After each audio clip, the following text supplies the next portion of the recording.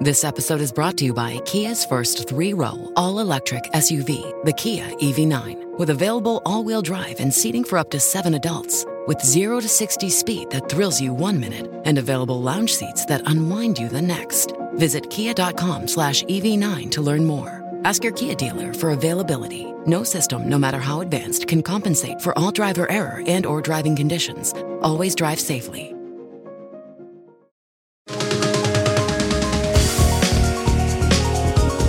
The United Nations is hosting COP26 in Glasgow right now. The Conference of the Parties is a gathering of countries and dignitaries to discuss how we can work together to fight climate change. But is it too late? I'm Roger Chang, and this is your Daily Charge.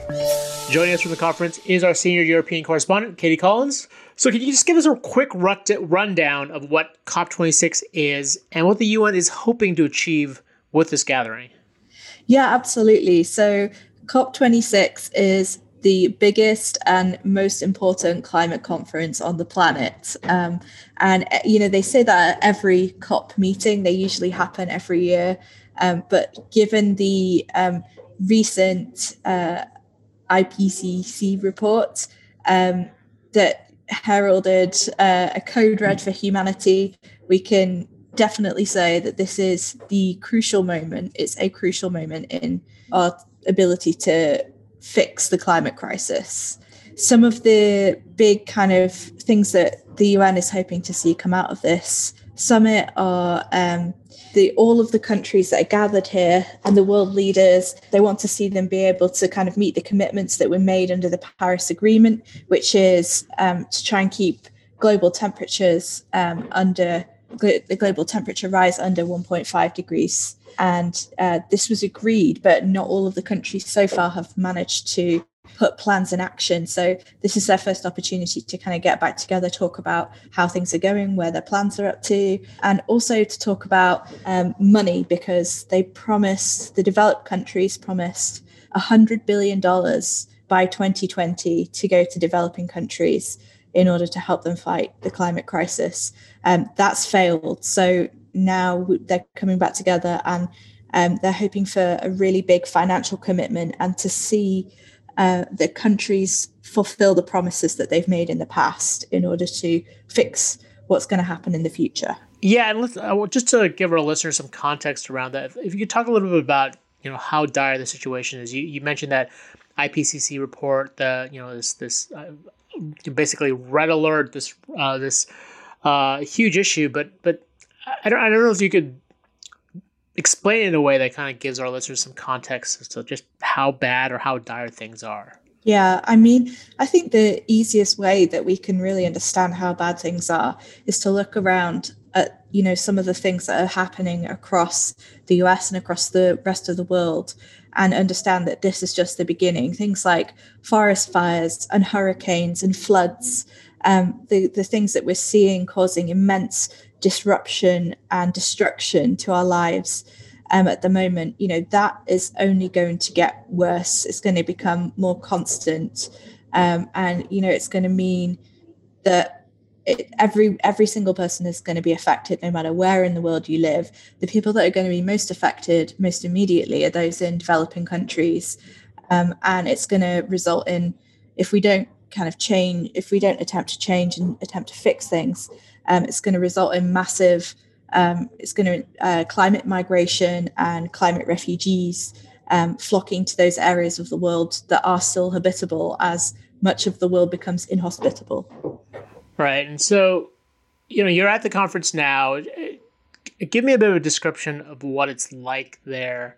I know it kicked off yesterday, but what is it? Crazy? Is it chaotic? Is it calm? Like what does it look like over there?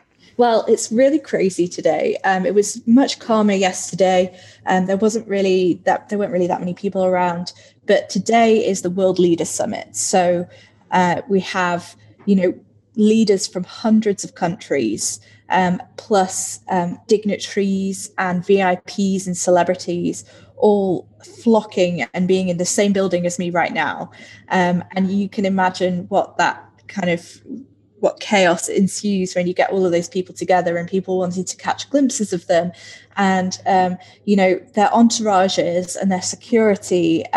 So I mean, just getting into the SEC where the summit is being held was very difficult for a lot of people this morning. I actually didn't find it that difficult because I got here really early. And there's airport style security, and you have to show a negative COVID test every single day in order to enter. So, but it didn't take me that long to get in. And I thought that it would be really hard to catch sight of some of the dignitaries and important people who are here. But as soon as I walked in, almost immediately, I bumped into the First Minister of Scotland, Nicola Sturgeon, who's the kind of leader of Scotland. I also bumped into Emmanuel Macron, who's the president of France. And I popped by to the US, the US pavilion. There's a kind of area of the conference where a lot of the countries that are here have their own little kind of stands, almost like being at a tech trade show. And at the US stand, I saw a talk by John Kerry. So it's kind of amazing. It's very hectic. There are a lot of people here, but there's loads to see, and it's just fascinating just to be here today. Yeah, and you talked about these dignitaries, these world leaders, and I'm curious if it's just them coming here, talking for a little bit, and then flying home in their private jets. Or, I mean, do you expect anything actually meaningful to come out of this conference, especially when it comes to these world leaders who are, kind of wrangling the world's goals with their own country's interests? Yeah, it's really interesting to see that everybody kind of does come here with very much their own agenda. Joe Biden did his introductory remarks a little while ago, and he was, obviously talking up his plans specifically for the US. And, it's very much their opportunity to come here and put their country in the spotlight. I think a lot of the negotiations are going to be behind closed doors, the discussions about, trying to make sure that these goals are reached. There are going to be lots of bilateral talks happening.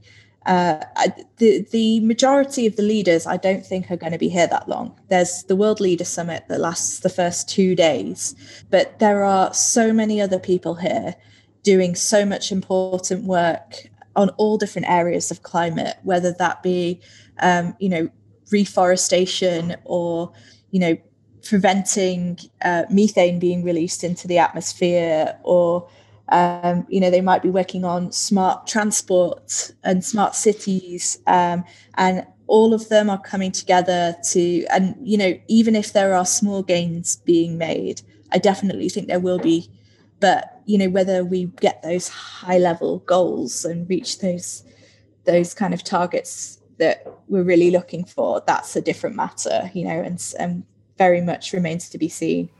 Right, the conference is really just one aspect, right? Because there seemingly is gathering outside of the conference, and there's sort of other parties that think what. I don't know if you could describe what that whole big picture kind of looks like with these different parties.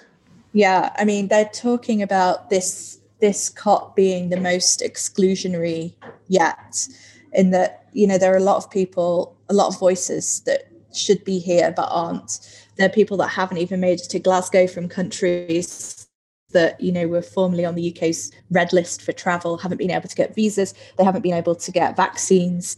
And then there are people lots of activists, lots of civil society groups who are here in Glasgow, talking, protesting, working out their own solutions. There's masses of events and protests going on all around the city, and it's so interesting because you hear inside the dignitaries and the politicians are all talking about the importance of these people in helping fighting the climate crisis, but they're not letting them in and having a seat at the table. So it's really interesting to see these kind of two forces, what's happening inside here and what's happening outside, and in the coming days, especially later this week when there are going to be some big marches and protests. I'm definitely going to be outside of the summit as well, because, I think that you cannot exclude the importance of what those groups are doing. And, I think that even the politicians are listening to them, even, even though, like I say, they haven't invited a lot of them in. Yeah, and sort of on a related note, in time for this conference, you have a piece out today on eco-anxiety. What exactly is that?